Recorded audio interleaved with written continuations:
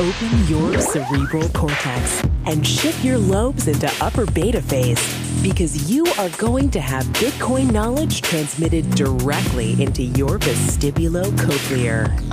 Your host at Bitcoin Knowledge is Trace Mayer, an early Bitcoin advocate since it cost $0.25, but this is not intended to be investment advice. A doctor of jurisprudence, but this is definitely not legal advice. And an investor in core cryptocurrency infrastructure, including Armory, BitPay, Kraken, and Mitagio, but this is not a recommendation of those services.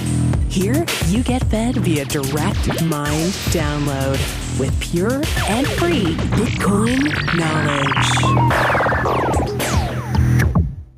Welcome back to the Bitcoin Knowledge Podcast. We have with us Patrick Dugan. He is a trading systems designer at MetaLiquid and also a board member at the Omni Foundation. Patrick, welcome to the podcast. Hey, thanks a lot for having me. Yeah, so I'm very excited about this Omni Foundation. It's a Bitcoin 2.0 layer for the blockchain. And, maybe you can give us a little bit of background, like what exactly are you doing at MetaLiquid and over at the Omni Foundation? Yeah, so I write trading systems in Node.js and do a lot of arbitrage in Bitcoin.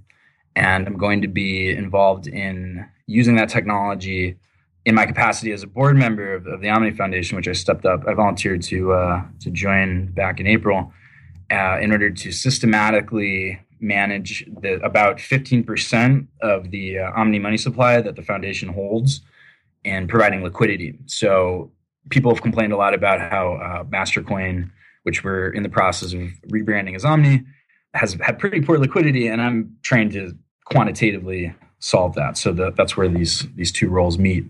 Oh, okay. That's very interesting. Yeah, because I've noticed that the Mastercoin or OmniCoin has $500,000 a day of liquidity, when it actually seems that there's quite a bit of utility from it. For example, the MadeSafe coin that's out there. We've interviewed Reeve Collins from Tether, and from what I understand, Tether sits on top of the Omni layer. So, I'm pretty excited about this.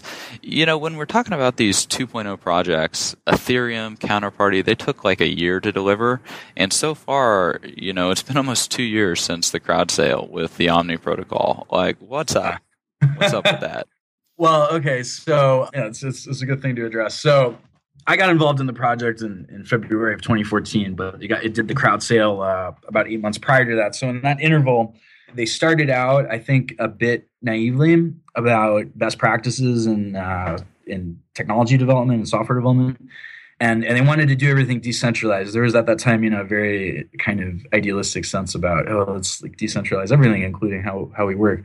So they were doing it through bounties. One of the folks who showed up for that was Zathras, which I don't believe is his legal name, but so he goes by Zathras.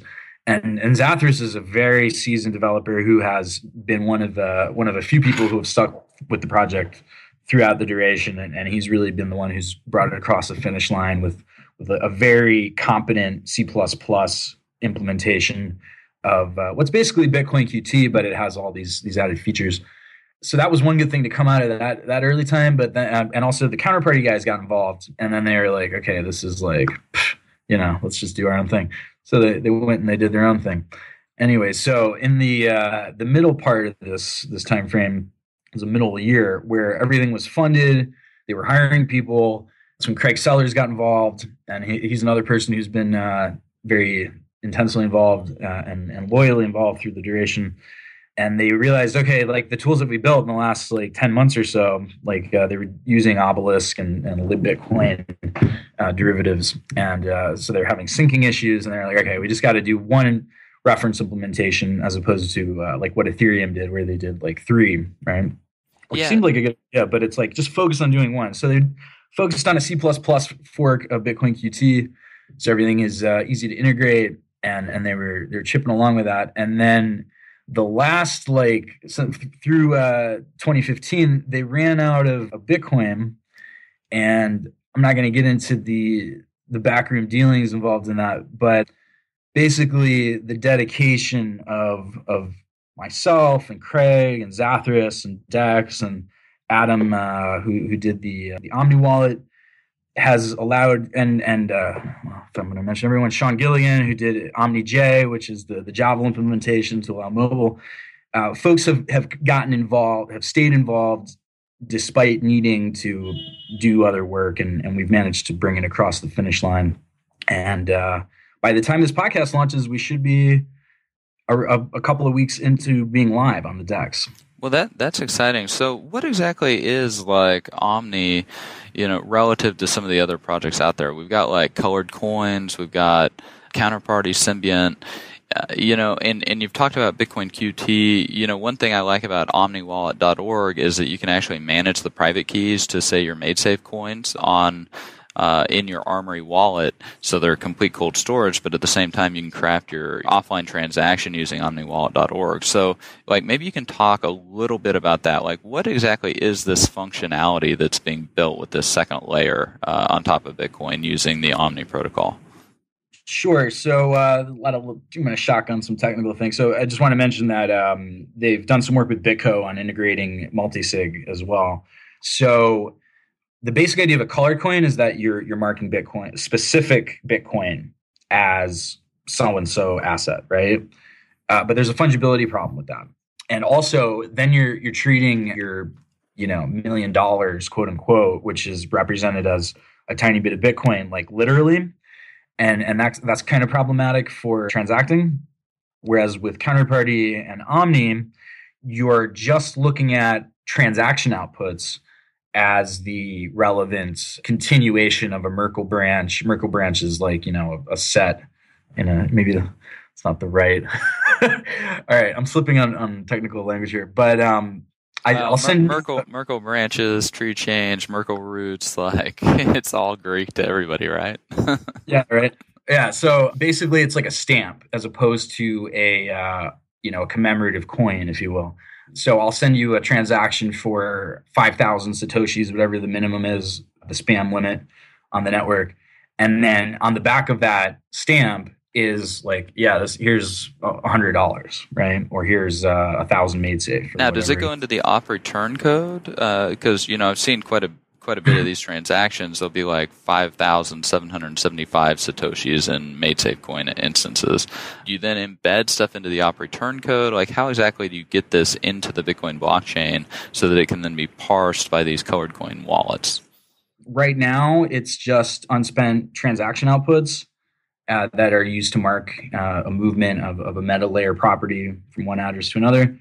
One of the things that Zathras has done a really good job with this year is migrating to the pay to store hash environment. That remember last year when everybody was kvetching about Bitcoin 2.0 and how it was going to pollute the blockchain with all this data. Well, they came up with a compromise, which is you pay a little bit more fee and then you can store a hash and clean it up. So we've moved already to this cleaner aspect, and I do believe that the parsing in the Omnicore database does an op return search in order to be able to quickly pull out, okay, here are all the addresses that contain this property.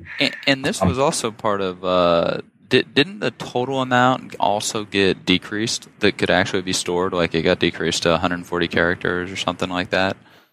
Yeah, it was transaction. The debate was 80 bytes versus 40 bytes, I believe. Yeah, something like that.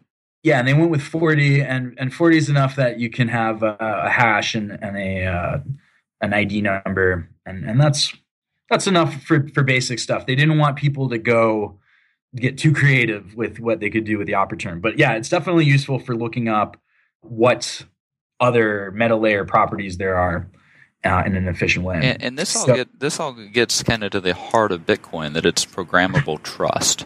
Right? And so yes. Once you're able to start doing this type of stuff, then we can have decentralized banking, we can have atomic transactions taking place. Like maybe you can get into that a little bit. Okay, so I'm glad that you brought up decentralized banking. So you're familiar with how centralized banking works, right? I mean, they take your money and then they don't give it back. just ask the Greeks about that, right? Well, sometimes they give it back. Yeah, they give it back until they don't give it back. Yeah, but they have very sticky fingers on the private keys of the assets. Whether it's currency controls, whether it's AML KYC uses an excuse to confiscate assets, whether it's civil forfeiture. I mean, whatever it is, when you have centralized banking, you centralize the private keys that they give you possession or dominion or control over the assets. And so then once all those middlemen have the private keys in their grubby little fingers, they don't like to let those keys pass back to the true owners or beneficial owners of the property. So I mean, how's decentralized banking kind of work in this whole paradigm? Yeah, so like there's no private key to the small balance that I keep in my Bank of America account, right? It's just like a notional liability, right? Yeah, but at the end of the day, there is a private key held to those dollars that are at the Federal Reserve, and the Federal Reserve has those private keys, right? There are serial numbers associated with the $100 bills, but those $100 bills are a small fraction of the money supply. Yeah, so well, I mean, most basically of them are digital now. So they've been creating money backed against assets, right? And those assets used to be gold under the Bretton Woods thing. And then at post-Nixon, it became basically taking debt as your asset to issue more money and so on, right? And this has happened at the domestic level. I think a lot of people now, since like Ron Paul came out like 7 or 8 years ago, a lot of people get the idea that the banks are creating more money by loaning people money. It's new money. They go spend it. New deposits, thus banks can loan more. People get that, but also international derivatives have created a lot of money supply at the international level. So this is taking things that are considered assets, but may be problematic in a secular debt conflagration, which we may be on the verge of. Or have already gone through if people have read The Big Short or, some of the other housing crisis stuff. Right. So what happened in 2008 was that this euro-dollar system of international banks using derivatives to hedge, creating these synthetic dollars, that money supply started to unwind, and then central banks had to come in and type up trillions of dollars in order to keep the whole thing chugging along. And it kind of worked for about 7 or 8 years. We're about 7 years now. But now we're seeing Brazil, we're seeing China. These are commodity export-oriented countries that live on this system. And there are fewer dollars because all these synthetic dollars are getting unwound, and therefore you need to pay more for your dollar to go pay back. And so decentralized banking is the solution to all of this mess, and it's the way. Even if centralized bank institutions that are regulated and are doing central bank sanctioned activity, they're going to have to migrate towards clearing ledgers. Maybe they buy it from Blythe Masters, but they're going to have to take at least a couple of steps in this direction. So what I foresee is that assets like gold or assets like real estate securities, so this is like, a lot of people can go, okay, those things have value, or assets like Bitcoin, which has zero counterparty risk because it's specie money on that ledger, or assets like Omni or assets like Ethereum could be used as the collateral for the issuance of dollars, for the issuance of euros, for the issuance of whatever denomination you want. And the way that is possible is through smart contracts, which hedge those positions, right? So back when Bitcoin was rallying in July during the Greek panic, the premium in the OKCoin futures, which are the most liquid, or not most liquid, but the most highly traded thing in Bitcoin right now, that premium it was like typically about like a 1.5% a week. You could like short the weekly contract, and then at the expiration you would have maybe a little more Bitcoin, maybe a little bit less, but the dollar value would be 1.5% higher, and you do that every week. That's pretty good, right? And it got to a point where it was briefly trading at like a 30-40% premium. It was like overnight there was like a spike. It was pretty ridiculous. Well, so OKCoin is definitely the most solid exchange out there. Yeah, you're right. I'll do disclaimer about keeping your funds there. I mean, I trade there because it's where the volume is, but yeah, I wouldn't. Is it real volume? I've always been kind of suspicious. Is it real volume over there? They probably, I don't want to say definitely, but probably self-trade on the zero fee CNY exchange, or do other things to kind of pump up the volume. But those are still orders you can interact with, so I don't consider that truly fake. And then the futures, there's a 3 basis point fee, which is nice and lean, and it isn't super liquid the way that the CNY is. So I think that like they did 1.25 million Bitcoins worth of trade in one of those big up days back in July.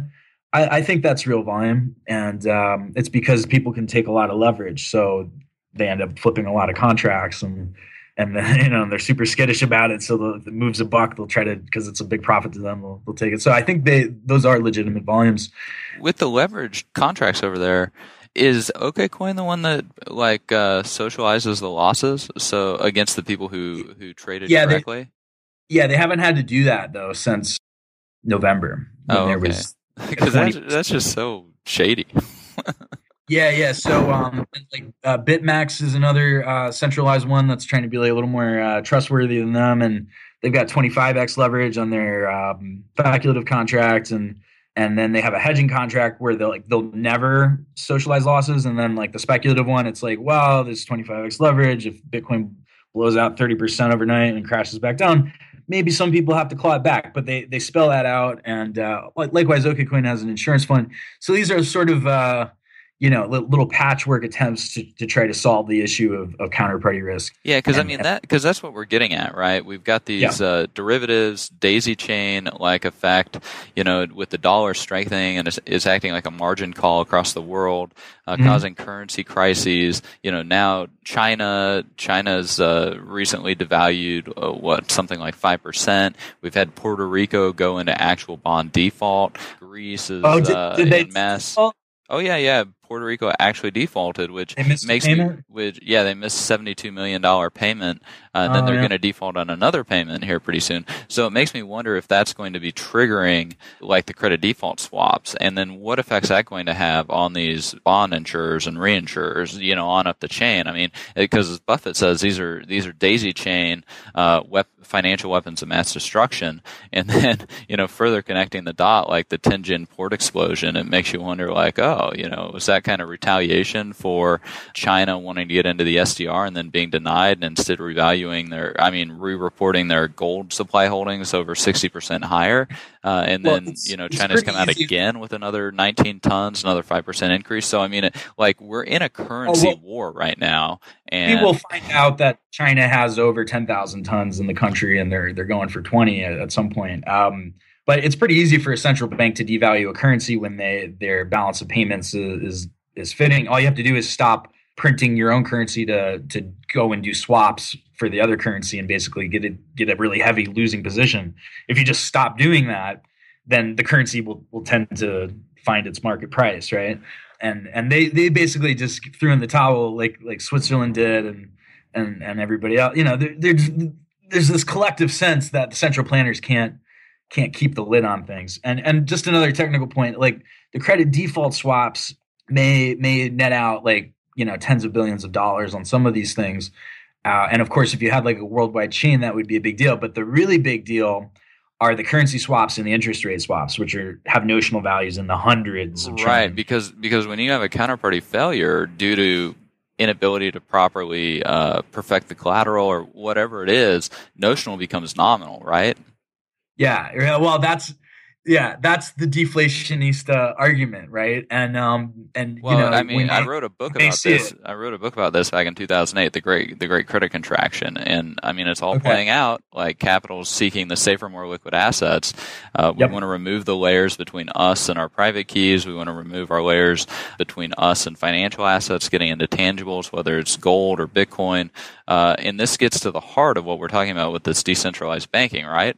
Yeah, so let's get back to that. So basically, it's now possible for people to own their money in the realest sense you can. Like the gold bugs say that if you don't hold it, you don't own it. But even more so than gold, because we've been able to distill it down to a precious number instead of a precious metal that you have to have physical possession of. And so now we've got just an intangible number that you need to have properly secured. And then it can't be confiscated in that sense. Gold can. A judge could put you in contempt of court for not, signing a transaction to turn it over to them. But it'll be interesting, the due process implications, because there's no way to affirmatively prove due to plausible deniability that you actually do have control of a private key. Yeah. Too bad Ross Ulbricht couldn't have capitalized on that one, right? Well, he had a lot of other problems with his defense, like the fact that he probably did it. Yeah. Anyways, I will not speak ill of the imprisoned, but yeah. So with decentralized banking, you can really own your money in a strong sense, and you can have a hedge that is backed by smart contracts. So one of the main things that I've done with the Omni project in the R&D side is trying to design decentralized futures contracts. And that's a bounty that probably will still be open by the time this goes live. And I want to get more people involved in it. I think I've got 4,000 or 5,000 Omnis earmarked as a bounty reward for that. And so right now that's worth about 10K, and I think could potentially be worth closer to 50K as we roll out. And the value that it's going to add to the Omni token, of course, is going to really manifest. Yeah. So there is an issue that you were talking about the socialization of losses, and so far none of these centralized Bitcoin futures exchanges have had to dip into that again, even with some pretty decent volatility recently. But wouldn't it be like amazing if we could just do away with that? And it's like, here's Bitcoin on the blockchain. It's in a smart contract.